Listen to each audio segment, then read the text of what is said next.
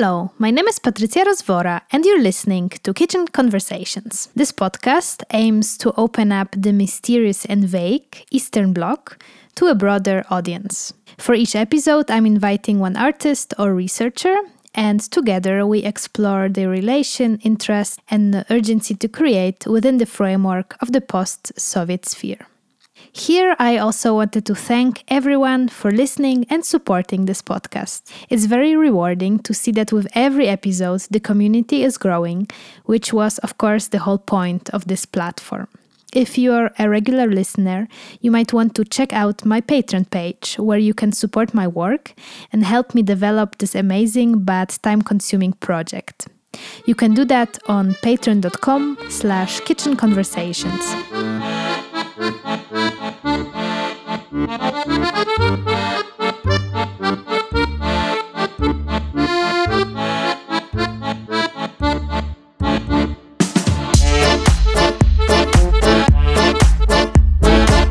Hi everyone, I'm happy to be back after a short holiday break. It took a little longer to release this episode also because the original version was recorded in Polish and I took a little time to do the overdubbed version. So just make sure you are on the right version. In case you speak Polish, I recommend to listen to the original one, which has PL at the beginning of the title. Otherwise, the English version is the other one, available for everyone else. Enjoy.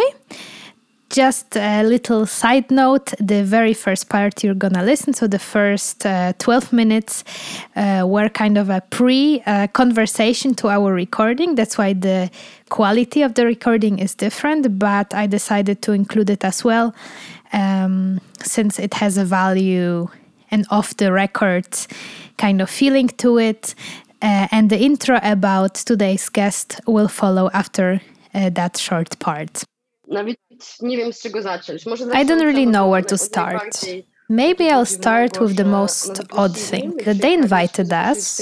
They invited 4 organizations.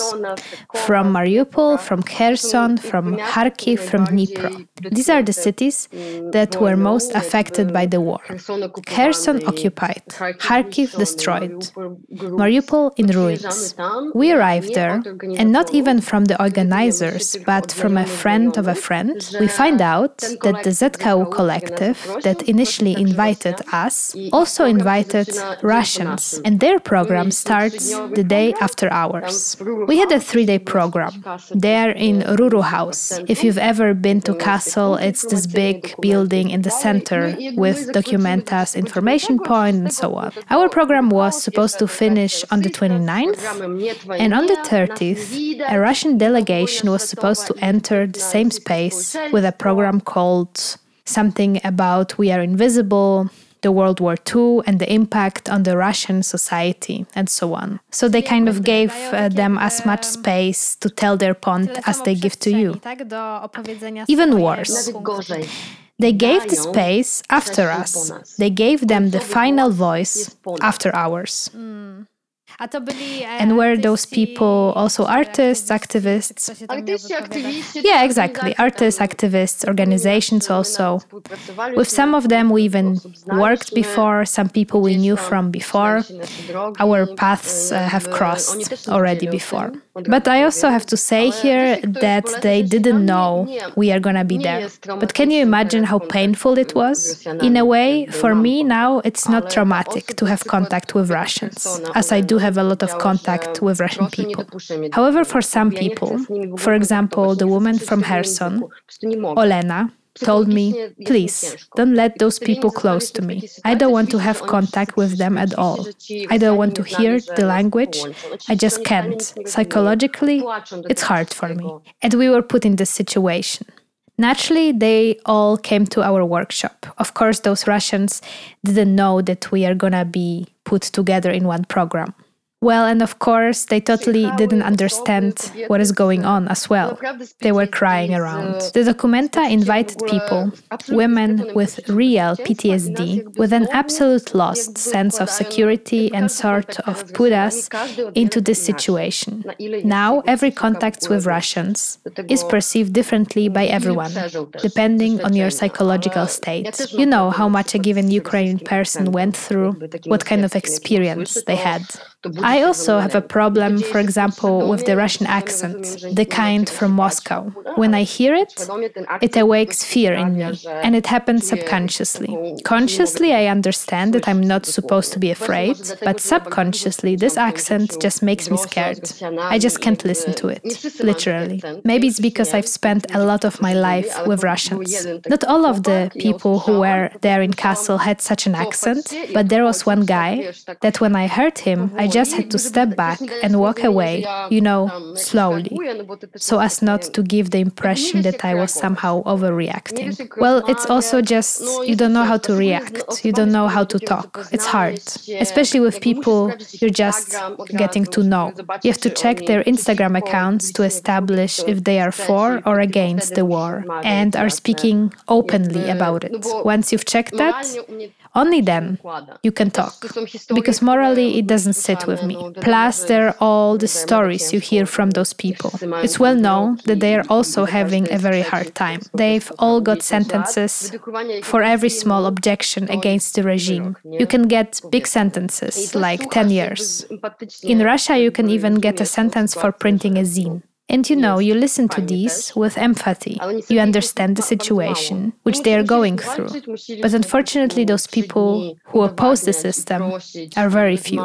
So we had to fight. We had to spend 3 days proving and asking and talking to the German organization about the fact that it's not acceptable for us to be put next to a Russian program. And how did they explain themselves?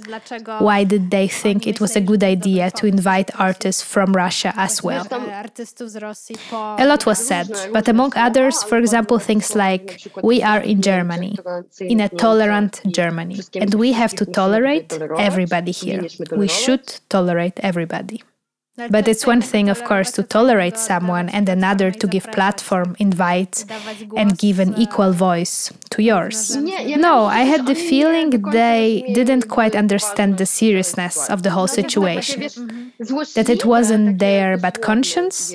They didn't intend to offend us, but it was a total lack of a kind of understanding from what kind of conditions we come from and what these conditions mean to us. What Mariupol is right now, what kind of state of mind a person can have when losing a home twice, for example. Diana from Mariupol moved to Mariupol from Donbass, from Donetsk, and she was doing a queer space in Mariupol, which is already an amazing thing in itself. All this time she was leading the space and had to flee once again.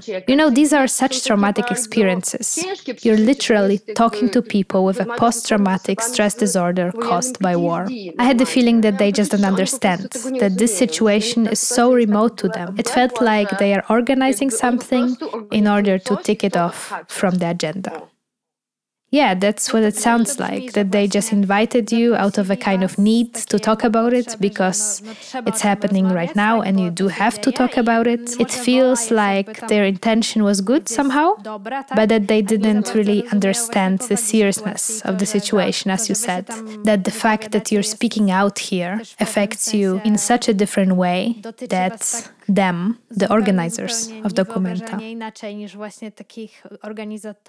Yes, and besides that, we felt like we had invited ourselves to Documenta. Because, from the beginning, nobody invited any Ukrainian artists, no Ukrainian program. There was no mention about a war happening right now in Europe. In the entire Documenta, and I saw around 65% of it, there was no mention about it, except the work of Dan, very famous Romanian graphic artist who does drawings, illustrations, where he comments on social and political life. He was the only one to mention the war in his drawings. Additionally, there was a pin he made an anti-war button, which you could buy for €5, and the money would go to help refugees from Ukraine. And on that pin, it said, "Stop Putin's war." A slogan that is already outdated, so to speak, a slogan from the first protests. Yes, but also we were from the very beginning, Ukraine was shouting about the fact that this is not Putin's war. On the 27th of February, I think, there was already a comment by Kadan Nikita, I think, on his Facebook profile about the war and the Russian invasion. And then a well-known curator from Russia wrote under his comment that this is not Russian, but Putin's war. That comment was then made public and shared many times. And that's when we started arguing that what about responsibility? 8 years, and none of you did anything about it all.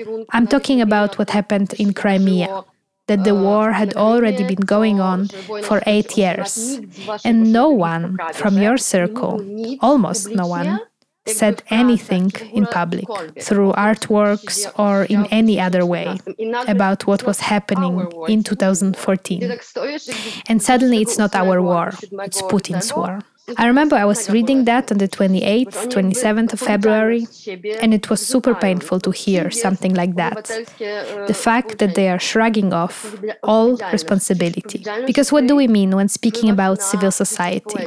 You feel a responsibility that you can influence the social life, that you can do stuff, you can change things. Okay, of course, I understand. It's difficult in a land where you don't have freedom of speech due to sentences, due to the terror and so on. But they haven't said anything in any way in this whole time. But it's also interesting because I also had to learn it. You know, I also remember that at the beginning I used the slogan "Stop Putin, Stop War." But by informing myself and reading statements by people from Ukraine, I understood that this is a bit more complicated than a war of one bad guy. It also rejects the whole history of our struggle. It rejects the element of Russian imperialism, which is basically the main reason of every war Russia has started in the last 20, 30 years at least. Chechnya, Abkhazia, Georgia, Moldova, everything that happened in Ukraine, what had happened in Belarus, the huge protests. After all, it did not happen without the hand of Putin and Russia.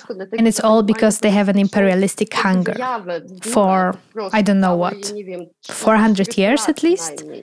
Since the creation of the Russian Empire. They rewrite textbooks, which is a total lie. And this lie is used to build this ideology, this racism, this Slavic myth, where the Russian nationality stands supreme. And this was both in the Soviet Union and before the Soviet Union. And it really goes back centuries. To say that this was built only in the last 20 years of Putin's rule is simply not to see the danger behind these lies and this aggression. We know that this situation is not a one-time thing. We know that Ukraine could be just the beginning if other countries do not oppose this imperial behavior. So now we should say decolonize Russia. Yes.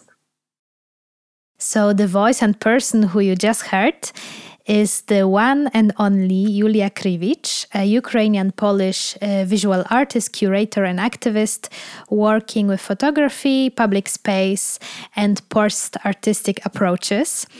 And I met Julia in person not long ago, but I know her work and follow her on Instagram already for some time. We have some common friends, among others Marta Romankiv, who was on my podcast in one of the first episodes. And she works a lot with Julia. That's how I think the first time got to know about her and her work.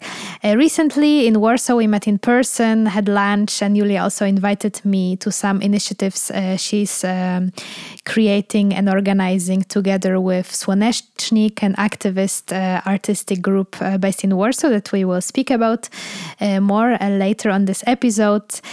I thought Yulia as a Ukrainian-Polish artist from Dnipro, but for many years now very active, working and living in Warsaw, would be a great voice to have as one of the first after the full-scale invasion on Ukraine.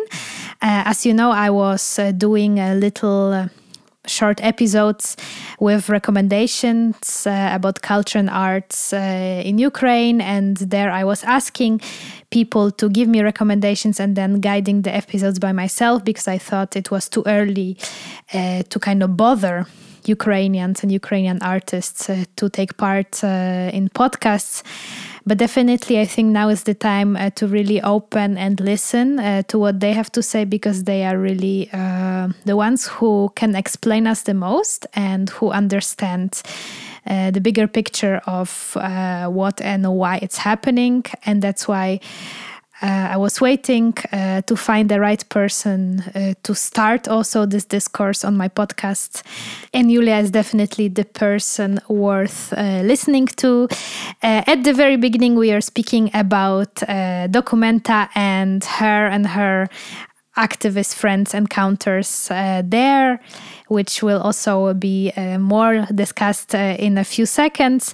Otherwise, we spoke about her recent activist artworks, I would say, because she always kind of works on the edge of those, on some collective projects she did in the last months, and everything in the context of Poland and Warsaw, which I think for a lot of the listeners is also interesting, since Poland was one of the closest countries that was involved in helping people coming, fleeing from Ukraine. And also we do understand, I think, a lot of those dynamics. And I think this combination of being from Ukraine and also Polish and living in Poland is a great way to understand the complexity of things. So please welcome Julia Krivich, and I hope you enjoy our conversation.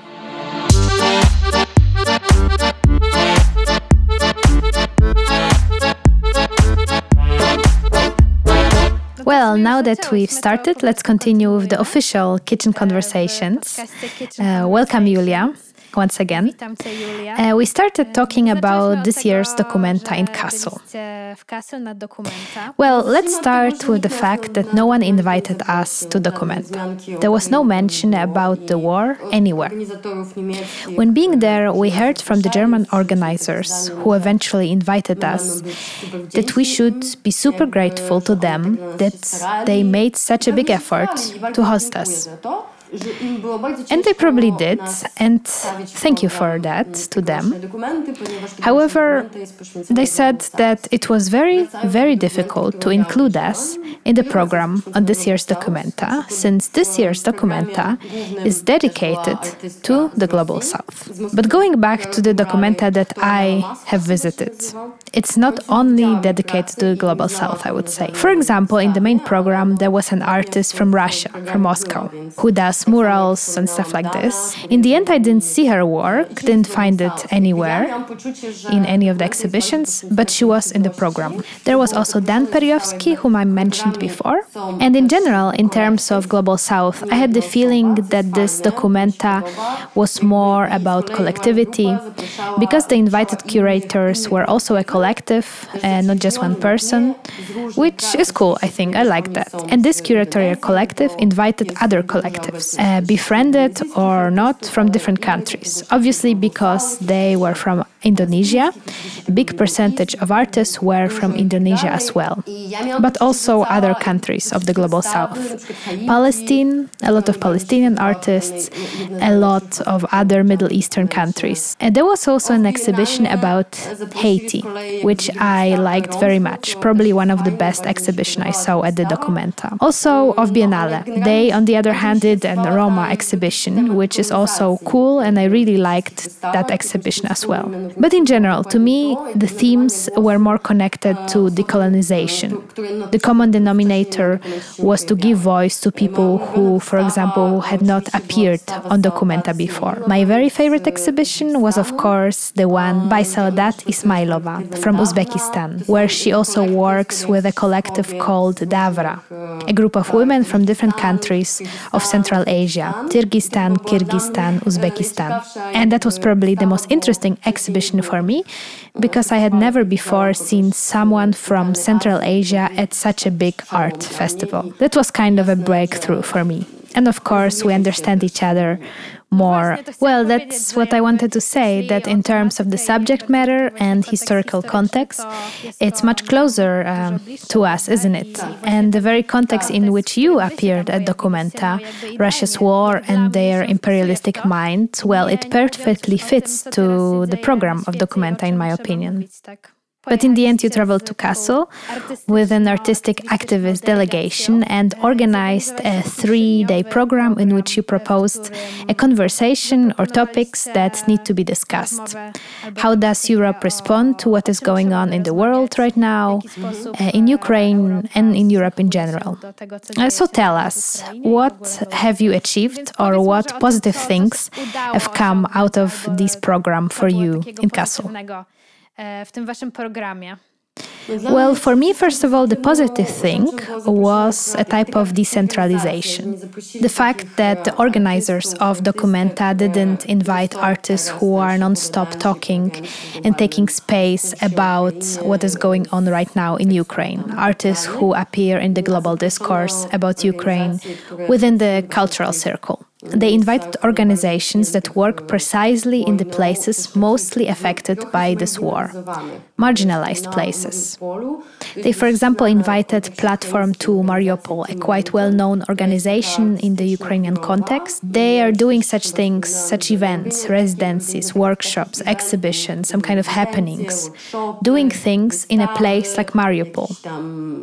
A very strong person is required to run something like this, in a sense that the city has a history. First, it was occupied in 2014 and also liberated. Mariupol is a super industrial city next to the Sea of Azov. I was there once, and in terms of culture, well, it's the last place I would think of in terms of something happening culturally. Sorry to say, but that's the fact.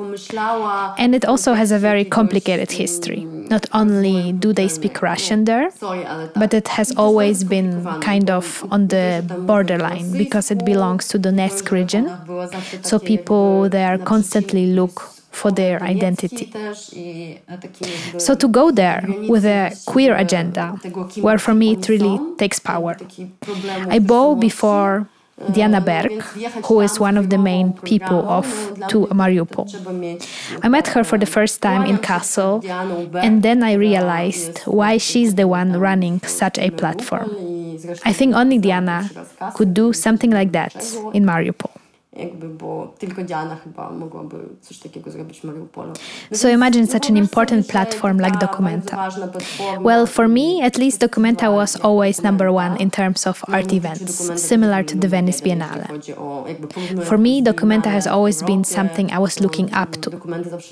And then suddenly, someone from a town like Mariupol or Kherson, which is now occupied, is invited to Documenta. Który jest teraz okupowany i mam poczucie, że nigdy by w życiu z jednej strony, nigdy by w życiu te kobiety się nie okazałyby tam, Olena i Ukrainian women like Olena. And, well, Olena is the director of Totem in the center of Kherson, also a super marginalized city in terms of art and culture in the context of the map of Ukraine. Olena came to Documenta with her colleague, who is a human rights watch in that region, now also documenting war crimes. W tym regionie teraz i po części też dokumentuje zbrodnie wojenne. I really like the fact that we started with their program, because this woman, the friend of Olena, who is not connected to art or the art world at all, spoke simply about facts. She spoke about the realities of an occupation. Well, because they often suggest us here in the West to surrender, to give up territories. So this woman explained in a very simple way what this all means, what life under occupation is like, this terror, well, everything basically. Of course, I found it hard to contain myself at this particular speech, because I too was in Kherson last year, and somehow the city stayed close to my heart. And hearing it all from first hand, not reading in the papers or hearing somewhere in the TV, but hearing it from someone who saw it with their own eyes, well, it was quite a tough experience. So all in all, I really like this decentralization. I like that people from those particular regions had the most to say. And of course, Dnipro, my fatherland, well, motherland. I really felt a big pride, which I have never felt before. Can you imagine?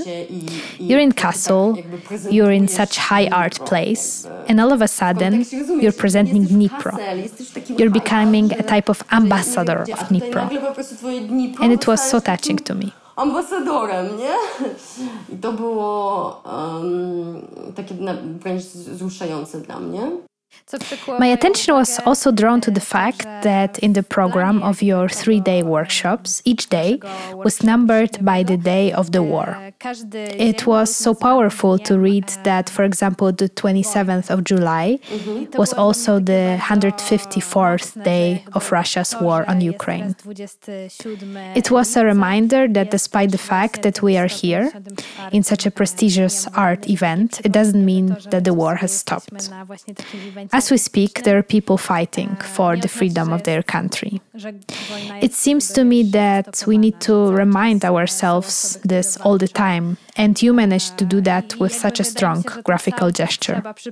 I wy właśnie w taki bardzo wizualny sposób to zaapelowaliście, co było dla mnie naprawdę super mocnym, takim graficznym, że tak powiem, znakiem. Now I would like to ask about the topics you intended to discuss during your program.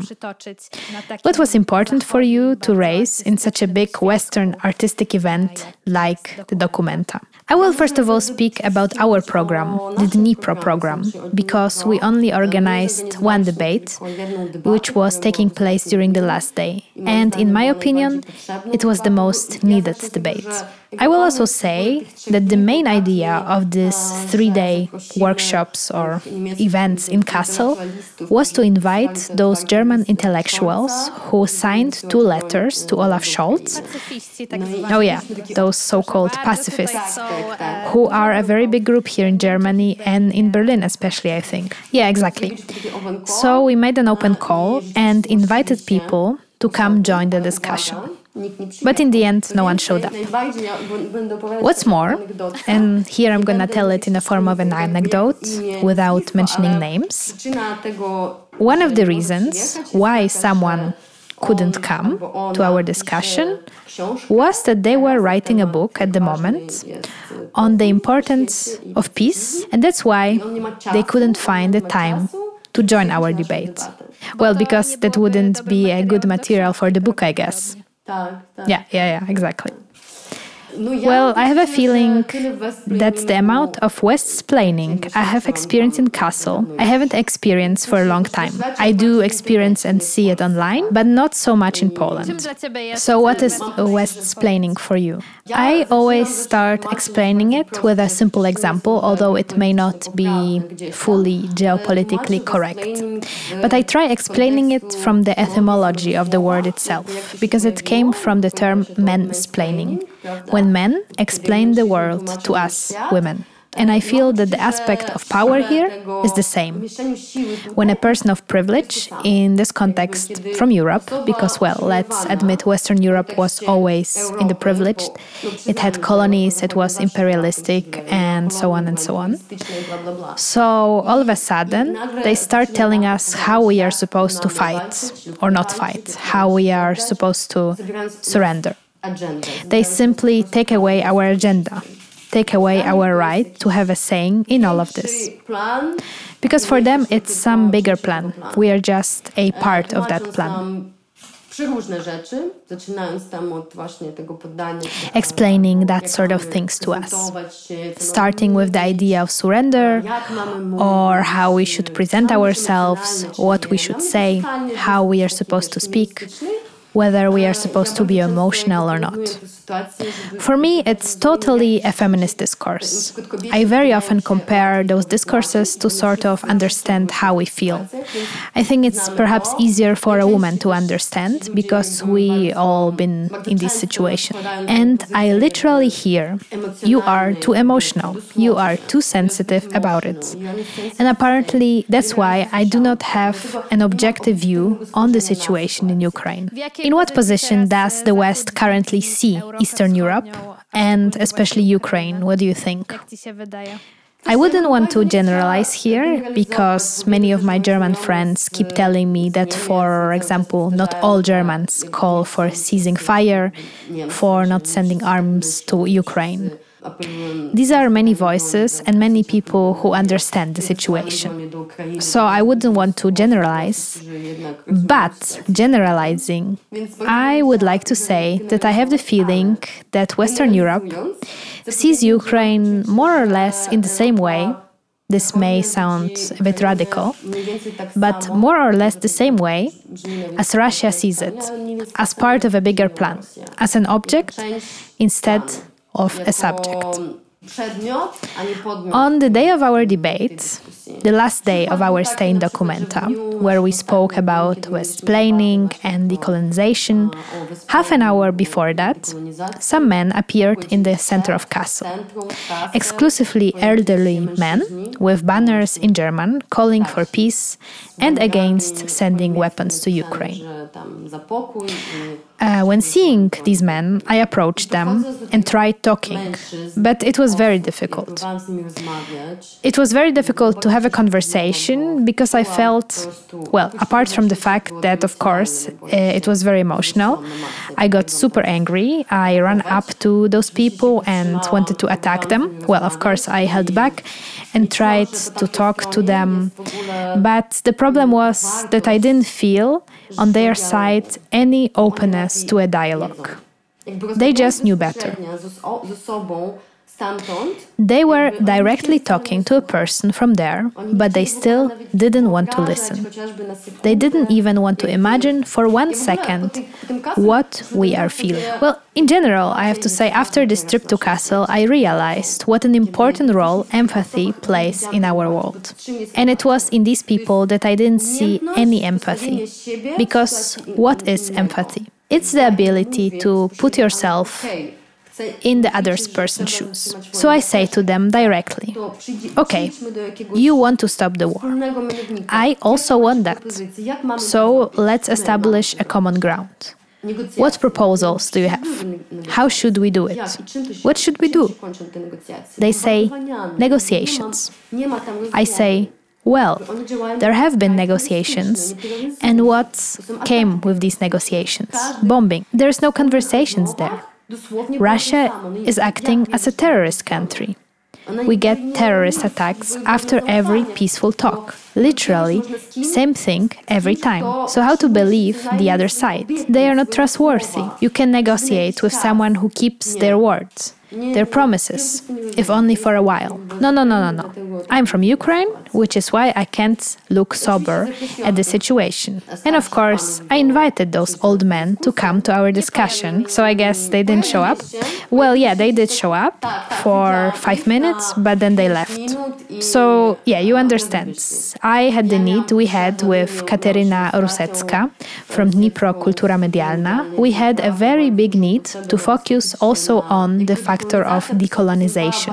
These are two very big topics, and after these 5-6 days in Kassel, we had a very strong need to focus and talk in depth about Westsplaining and decolonization. Of course, those topics are very connected. Well, because it is the colonizing gaze, as if someone is taking away your subjectivity. We also invited Maria Jarczuk. She works and lives in Hamburg and therefore knows a lot about Westsplaining.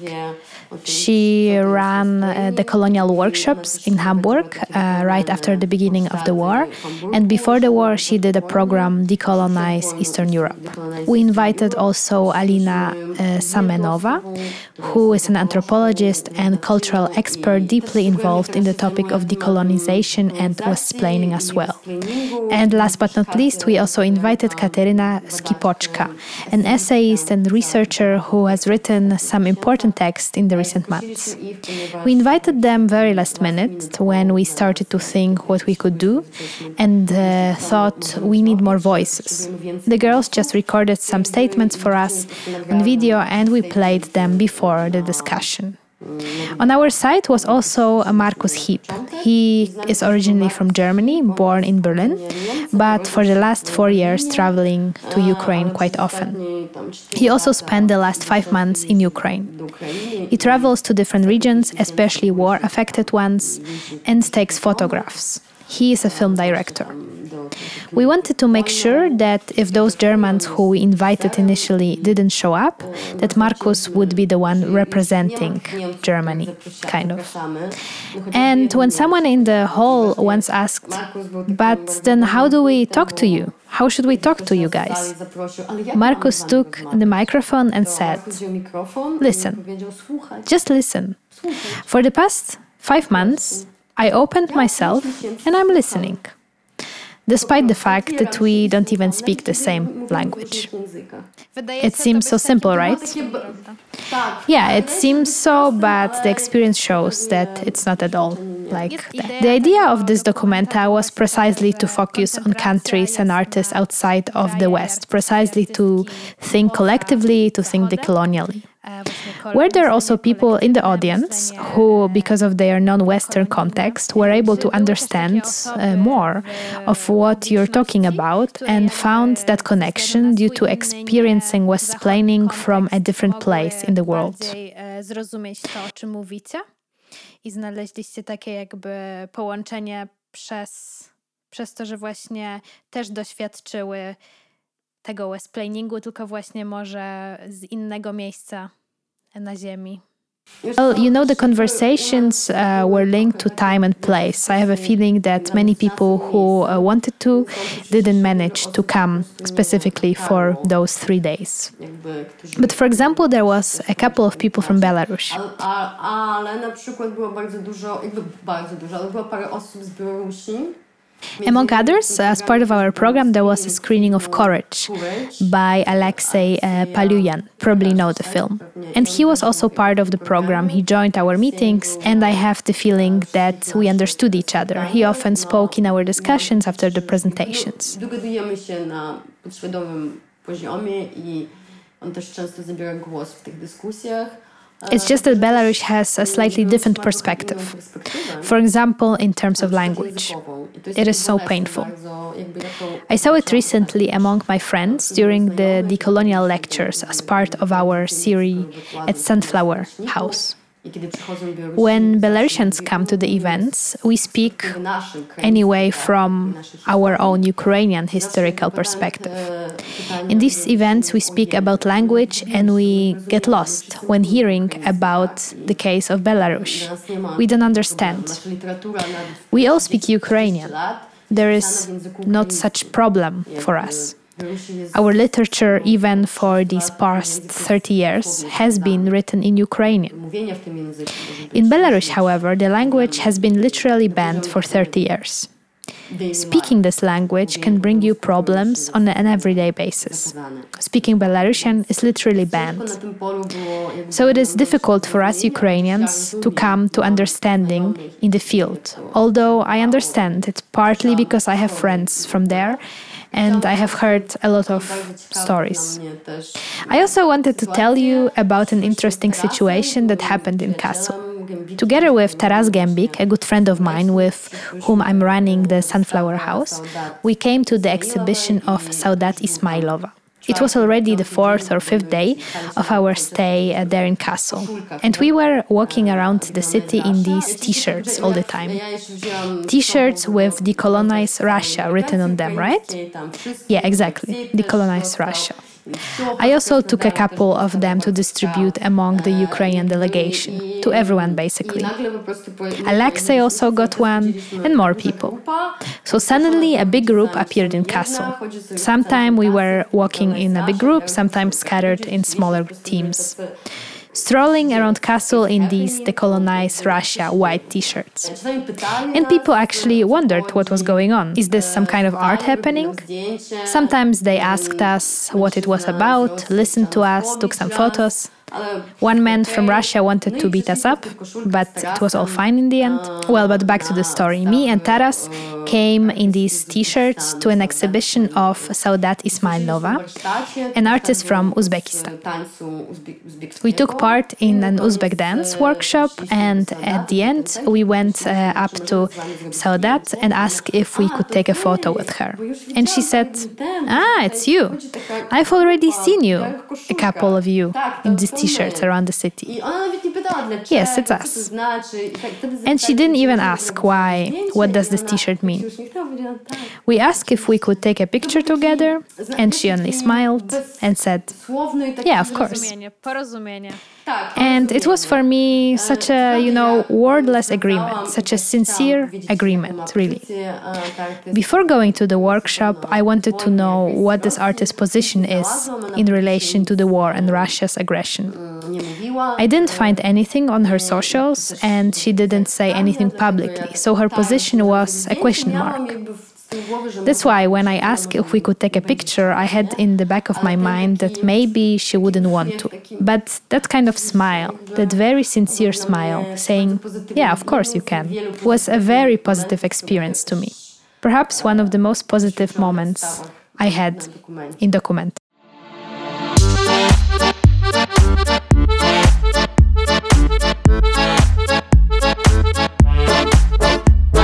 In this few-minute break, I could be promoting a useless product or an external sponsor that would allow me to make this project financially sustainable. Yet, I want to use these few minutes to tell you more about my Patreon account that I mentioned already at the beginning of this episode to show how you, listeners, can support this podcast financially. Patreon is an American membership platform, but working also internationally, that provides tools for content creators like me to run a subscription service. That way, creators can earn a monthly income and in return provide the subscribers with some cool rewards. Under patreon.com/kitchenconversations, you can find my subscription service where I offer 4 membership levels. I think it's generally great that all the material that I'm producing is free for you to use and on all the podcast players, yet it would also be nice to have a type of income from all the work I'm doing to also bring the podcast further, to invite some more guests, speak about various topics, have a better quality, and also perhaps be able to pay at least a symbolic sum to the guests who share so much of their art and the insights of their practice with all of us. So please check out my Patreon account, see if you can support in any way. Otherwise, you can also share the podcast with one other person that you think could benefit and have an interest in it.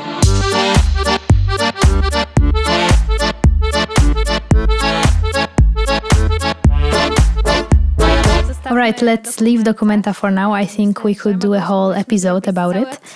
But there are so many other things you do, and I'd like you to talk about it as well. I don't know if we'll be able to talk and discuss everything that I would like you to tell. But it seems that your most important project at the moment is working and collaborating with others on Solidarny Dom Kultury Słonecznik in Warsaw. And maybe you can tell a little about how it started and what is going there right now. It started with us going to Museum of Modern Art in Warsaw on the fourth or third day of the war. Not to the museum itself, not to the pavilion at the Vistula River, but to the place where the museum had its offices, so in Pańska 3 Street. There are now offices and a quite large exhibition space where they were hosting meetings, readings, and so on. So we came there to prepare banners for the protests at the Russian embassy. And from that moment on, we actually stayed there. We occupied it. Taras likes to say that we occupied the Museum of Modern Art in Warsaw, with the permission, of course, of the curators who joined us in the occupation, in order to create together a space. I, from the beginning, called it a safe space for us, for all of us. But now it has become a safe space for a lot of people who took part in some of the events we organized by the Sunflower, and also some of them are still with us today. And we work there with a big collective, but above all with the museum staff. The chief curator, Sebastian Cichocki, curator Natalia Silewicz, Bogna Stefańska, Kuba Debczyński, Kaja Kustra, Taras, of course, Maria Duburia.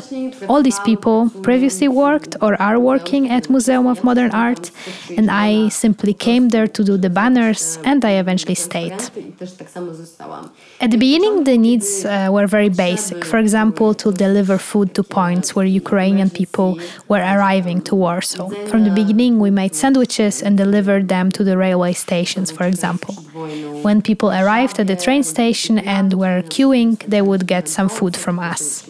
Later on, together with Konflikt Kitchen and Kobiety Wędrowne, we made proper hot meals. We laughed with Taras that it was our reaction to the war. Of course, apart from the sandwiches, we were collecting humanitarian aid, collecting medicine, which we are still collecting, and we deliver those through a foundation or directly to hospitals in Ukraine. Z Fundacją Bądź, dostarczamy bezpośrednio do szpitali w Ukrainie. But we laughed with Taras that making sandwiches was our reaction to the war. When we were in total shock, in total terror, not knowing what to do and how to act, we made sandwiches. And in the end, we made more than 30,000 sandwiches. And it was a sort of compulsory activity, hysterical making of sandwiches. Because something had to be done, and we were doing that. A lot of people were coming to us from the art community, our friends who joined and made these sandwiches with us. And it was also a very inclusive, a collective feeling of some kind, that we were doing it all together. You know, like at a protest, you feel this energy of being together, of protesting together against something, there in a crowd. I had the feeling that in making the sandwiches at the beginning, there was also an element of agency and support. To miałam poczucie, że w tym robieniu kanapek na początku też był jakiś element takiego sprawczości i wsparcia bardzo, jakby między sobą też. Also, I understood that we Ukrainians are not the only ones affected. I saw in the eyes of my friends from Poland who were just horrified by the whole situation as well. And these people were also part of the action, right? People from Poland, so not only people from Ukraine, but everyone who wanted, who was at that time in Warsaw, could join your action and act. Yes, exactly. Now we are talking about the Sunflower House as an example of an institutional support and the reaction of institution to the war in general. I mean, in the end, an institution gave us quite a lot of their space to do anything we wanted. They also gave us their resources.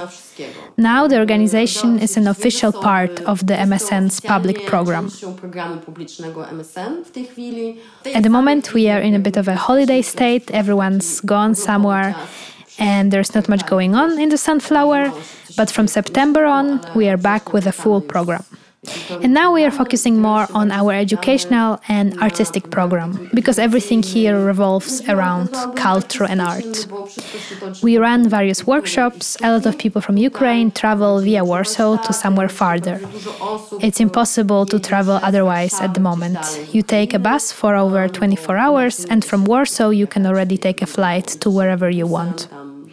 So I have a lot of connections in Ukraine, and when those people travel through Warsaw, I invite them to do a workshop or something like that in Sunflower on their way.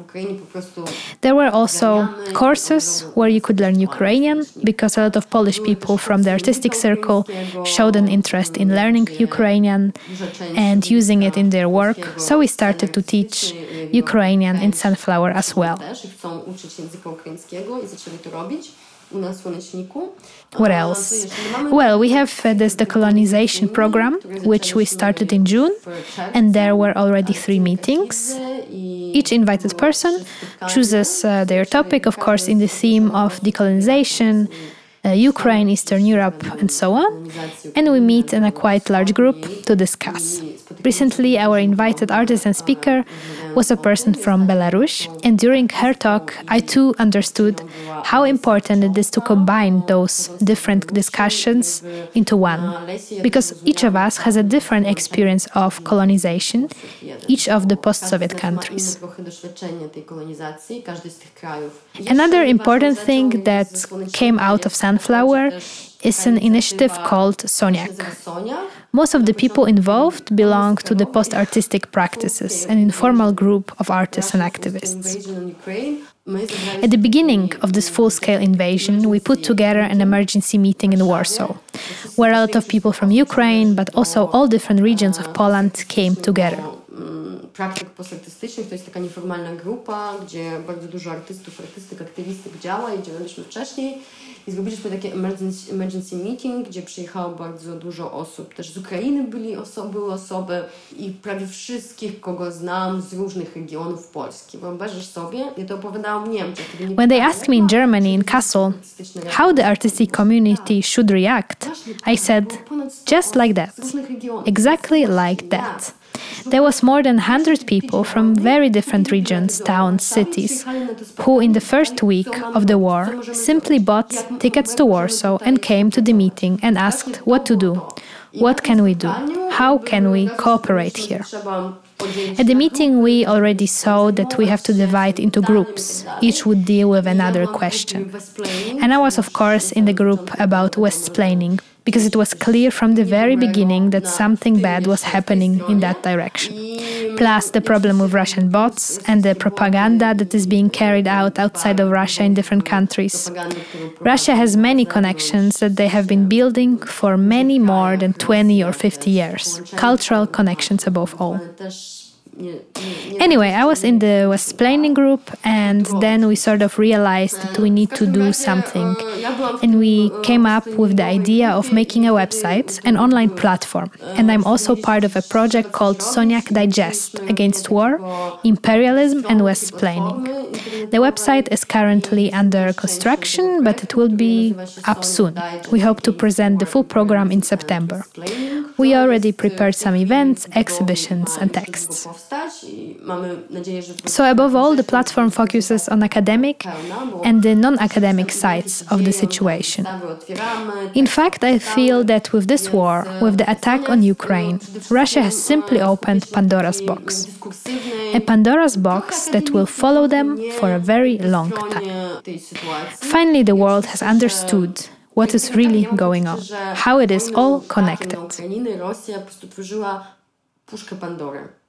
Po prostu puszkę Pandory, naprawdę, dla siebie puszkę Pandory, która będzie za nimi się ciągnęła się bardzo długo, ale chodzi o to, że po prostu tworzyła takie jakby zrozumienie, co się tak naprawdę dzieje jakby w innych krajach, jak to wszystko jest połączone, nie? We see Russia bombing Ukraine, and at the same time we see Russia bombing Syria. We see the bombing of food resources in Ukraine, which goes for export. And we now see who is or will be most affected by the hunger associated with that. The shortages of wheat, of grains in general. The ones affected mostly will be, of course, the African countries, and so the global south. Now we can understand more the Belarusian perspective, what was happening in Kazakhstan.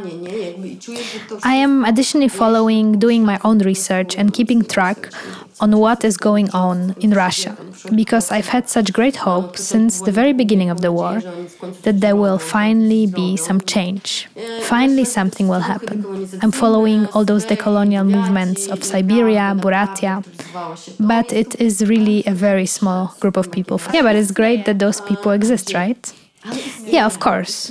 Primarily it's women, feminists. I also follow an anti-war feminist coalition, a feminist group that recently organized, mind you, in the middle of Russia, of course it was on Zoom, but still in Russia, a discussion about decolonizing Russia. So in the end, there are ways of loudly saying no. It is possible.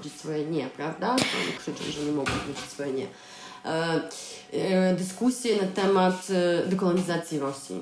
You know, after Kassel, I also have this conviction that without the Russians, the normal Russians, of whom there are unfortunately very few at the moment, but there, it is impossible to decolonize Russia, because otherwise everything will be done by force. Yeah, they have to decolonize themselves, just as Western Europe did. Most of the Russians who were at the Documenta were open to listen. Just to listen, to be there and try to understand. I could see in their eyes that they were listening and learning, and that was very cool to see. I starać się rozumieć, widziałam to w ich oczach, jakby, że słuchają, żeby się nauczyć. Nie? I to było bardzo też fajne. Not all of them, of course, are like that. So again, we can't generalize. But I have to say that I felt a tiny flame of hope that it is possible to change.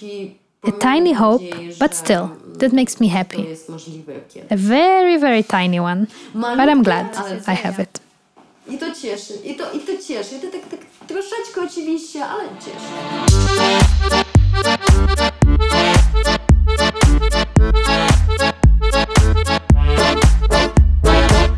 Well, on this positive note, I'd like to talk about your project that you created together with Marta Romankiw and Weronika Zalewska.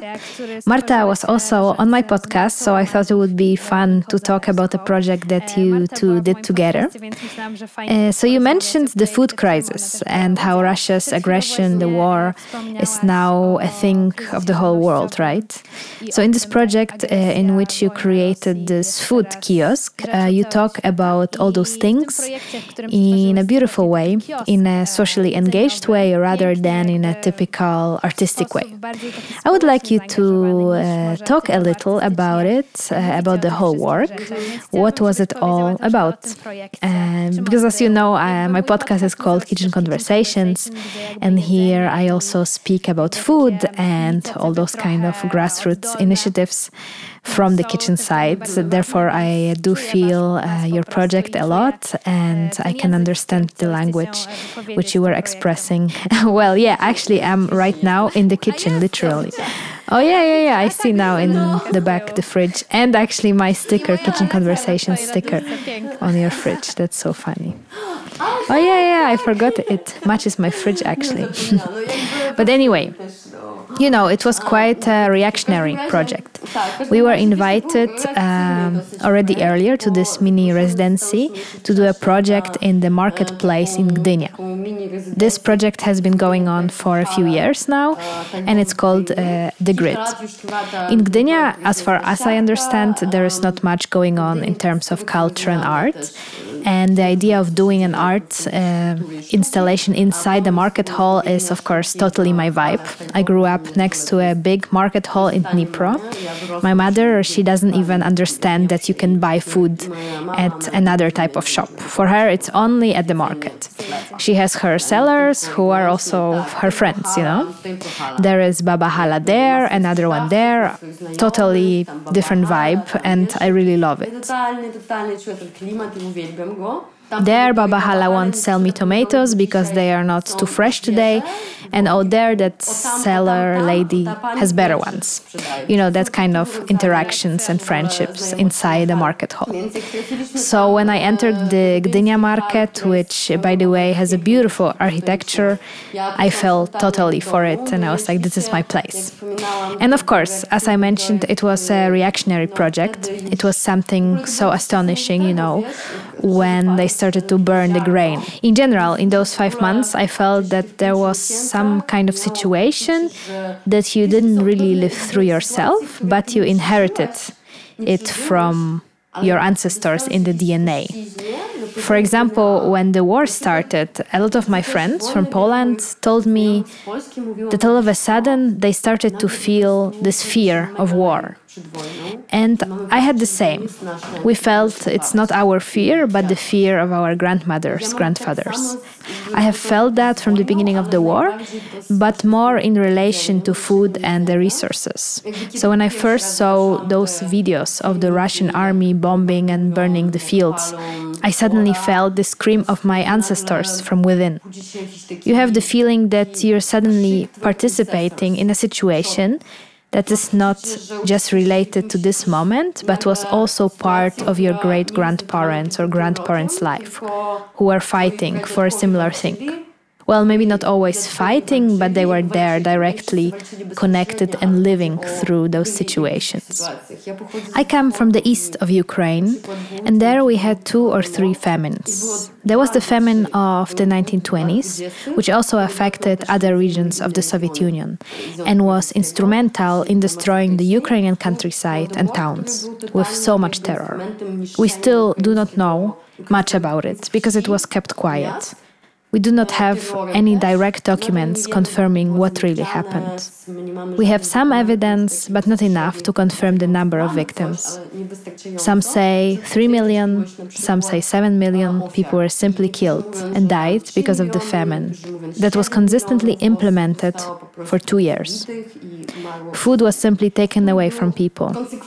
They were short on any food. It particularly affected the countryside and, in particular, eastern Ukraine.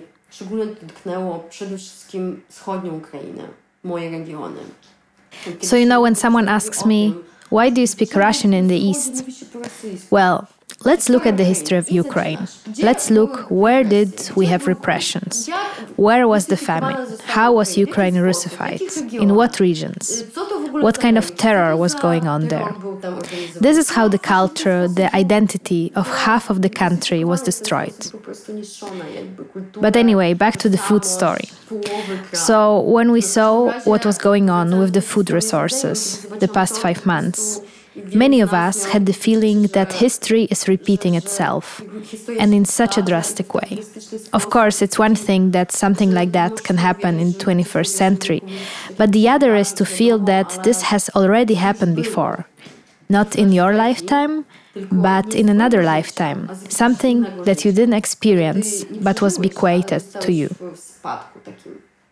So our main aim in this kiosk project was to inform about the situation. And we didn't want to do it in a protest activist way, but instead give something to people, to show that there might be some kind of exchange. After all, we were in a market hall where money counts, where you sell and buy stuff. So we came up with a symbolic currency that you could use to pay for the food that we were cooking. The food was also made from products which were now being destroyed or are being destroyed in Ukraine. Wheat, sunflower seeds, maize, wheat groats, the products which are mostly exported from Ukraine to the rest of the world. Were the recipes also Ukrainian? There was kwas from my grandma's recipe. Kwas is a very classic Ukrainian recipe. We also made a sunflower paste. It's like a paste paste made from ground sunflower seeds. You soak the sunflower seeds and grind them in a blender. It's more a contemporary recipe. You could think of it as a Ukrainian hummus. Well, yeah, exactly. That's what I wanted to say. It seems similar to hummus. Yeah, we used wheat groats to make also a vegetable stew. But yeah, kvass was our main value. It took a long time to make, and it was our treasure. In Ukraine, it's a very popular drink, especially on holidays. Everyone drinks kvass. Everyone makes kvass at home. And for example, my grandma makes a really good one because it's not too sweet, it's actually a bit sour. So in summer, when the temperature in Ukraine hits up to 40 degrees, you come home and there's this cool kvass in the fridge, and it's so delicious to have. So we came up with this currency that we give people food, and in return we get survival recipes that people can write down on the walls of the kiosk. On top of that, we also made an information map where we show the directions of where the wheat and other grains are being usually transported from Ukraine, well before the war, to show which countries will be most affected by the war in Ukraine in terms of food. We also wrote different recipes down, how to sow wheat, how to sow sunflowers. Veronica, who works with words in general, wrote poems on the subject too. We also made another information map to show where the wheat is stored and in which regions it was destroyed, and so on and so forth. These maps, these newspapers, we later used to wrap the food we sold. Apart from that, we also handed out sunflower seeds, a popular Ukrainian snack, which could be seen as our chips. We made friends with all the traders around the market. Everyone liked us. Next to us was a lady who has been selling linen dresses there for 10 years, and it turned out that she's from Lithuania, and she was very supportive of us. She makes handmade bracelets from amber, and in the end she gifted each of us with a bracelet which she made herself. And of course, a lot of people from the market came to us for food, to dine with us for free. And it was so touching to see that everyone liked us, to develop such personal connections, which I think would be not possible otherwise. The fact that you enter into a relation with people who are from a totally different environment than you, and it would be impossible to meet otherwise. And here you just suddenly form these special relationships. Partycypacyjnych projektach, że wchodzisz w jakąś relację z ludźmi i ci ludzie są najczęściej jakby nie z tego świadka, w którym ty przybywasz na co dzień, i nagle po prostu łączą się światy, które wydawały się światopoglądowo nie pasują do siebie, i tutaj po prostu nagle tworzy się relacje. Well, yeah, it seems to me that this project perfectly illustrates what we were earlier talking about. The empathy, support, listening to each other. About these very personal connections, natural behaviors that sometimes come so hard to us. All this ideology seems to guide us in very different directions sometimes, and we forget to simply listen to each other and feel each other more. This is why I think that working with food in general is such a nice way to find common understandings. It can bring people from very different contexts together because we all like to eat good things, right? It brings us the feeling of home, connects us to something familiar, something pleasant, warm.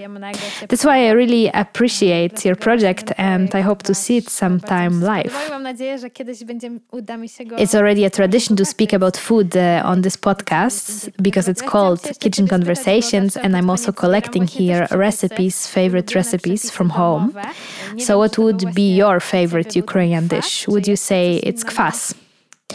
Yeah, I think I would say kvass. It's the first time I actually made it now. All my life I drank kvass at home at my grandma's house. But now I have understood that it is art to make it, and you need patience. However, it's very simple. All you need is bread, yeast, some sugar, and water. The one thing is that you need patience and at least 3 days for it to get refined. Well, it's a bit like kombucha, I guess. If you ever done kombucha, you also need to taste it every time, since you know how it should taste in the end of the process. It tastes a bit different different every time, and it's the same with kwas. So that would be my recommendation. Just getting the right bread might be a bit tricky and challenging. It was also a bit challenging in Gdynia because the bread should be super dark. The so-called Lithuanian bread, for example, it's nice for that. In Ukraine, black bread is super popular because it's also cheaper to produce. Perhaps it would also work with white bread, but I'm not sure because the black one has this kind of strong taste. Is it also becoming a bit of a hipster drink, or is it still considered something more traditional and cultural? You know what? It could be. Now that I mentioned kombucha, I thought after all, yeah, kombucha is very hipster. But in Ukraine, kwas is not really. There is no kwas trend per se, because it's a very common drink. It's so common that you can buy it on the streets, it's everywhere. You can get it in a better or worse grocery store. There are barrels standing on the streets and there is a lady who sells kwas to you.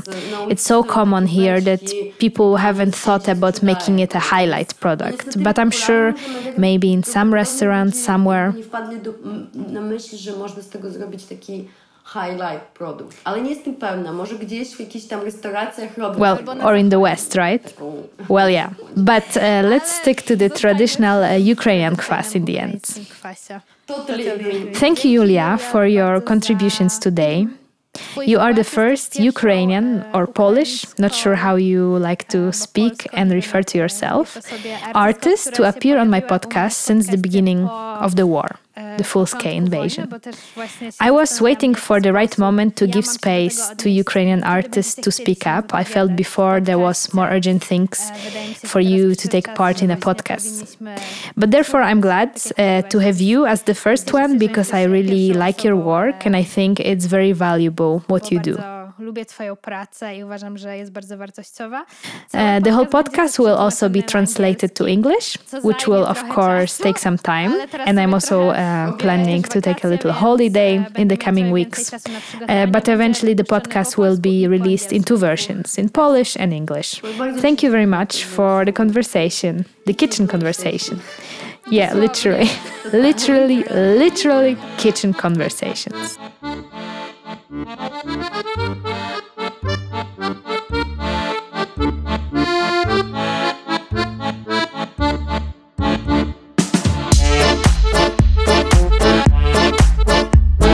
And this was it for today. Thank you for reaching till the end of this episode. I will see you next time with another great artist and speaker. And as mentioned at the beginning, you can support this podcast via Patreon on patreon.com/kitchenconversations, or alternatively, you can also help me develop this platform by making a one-time donation, following my Instagram account, or leaving a comment on one of the podcast players. All of the needed links are placed in the show notes of this episode. Take good care. Until next time.